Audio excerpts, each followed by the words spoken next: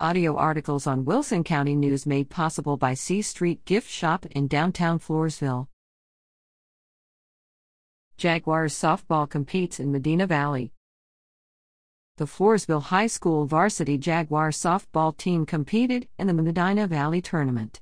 The Jaguars will compete in an East Central tournament February 29th through March 2nd.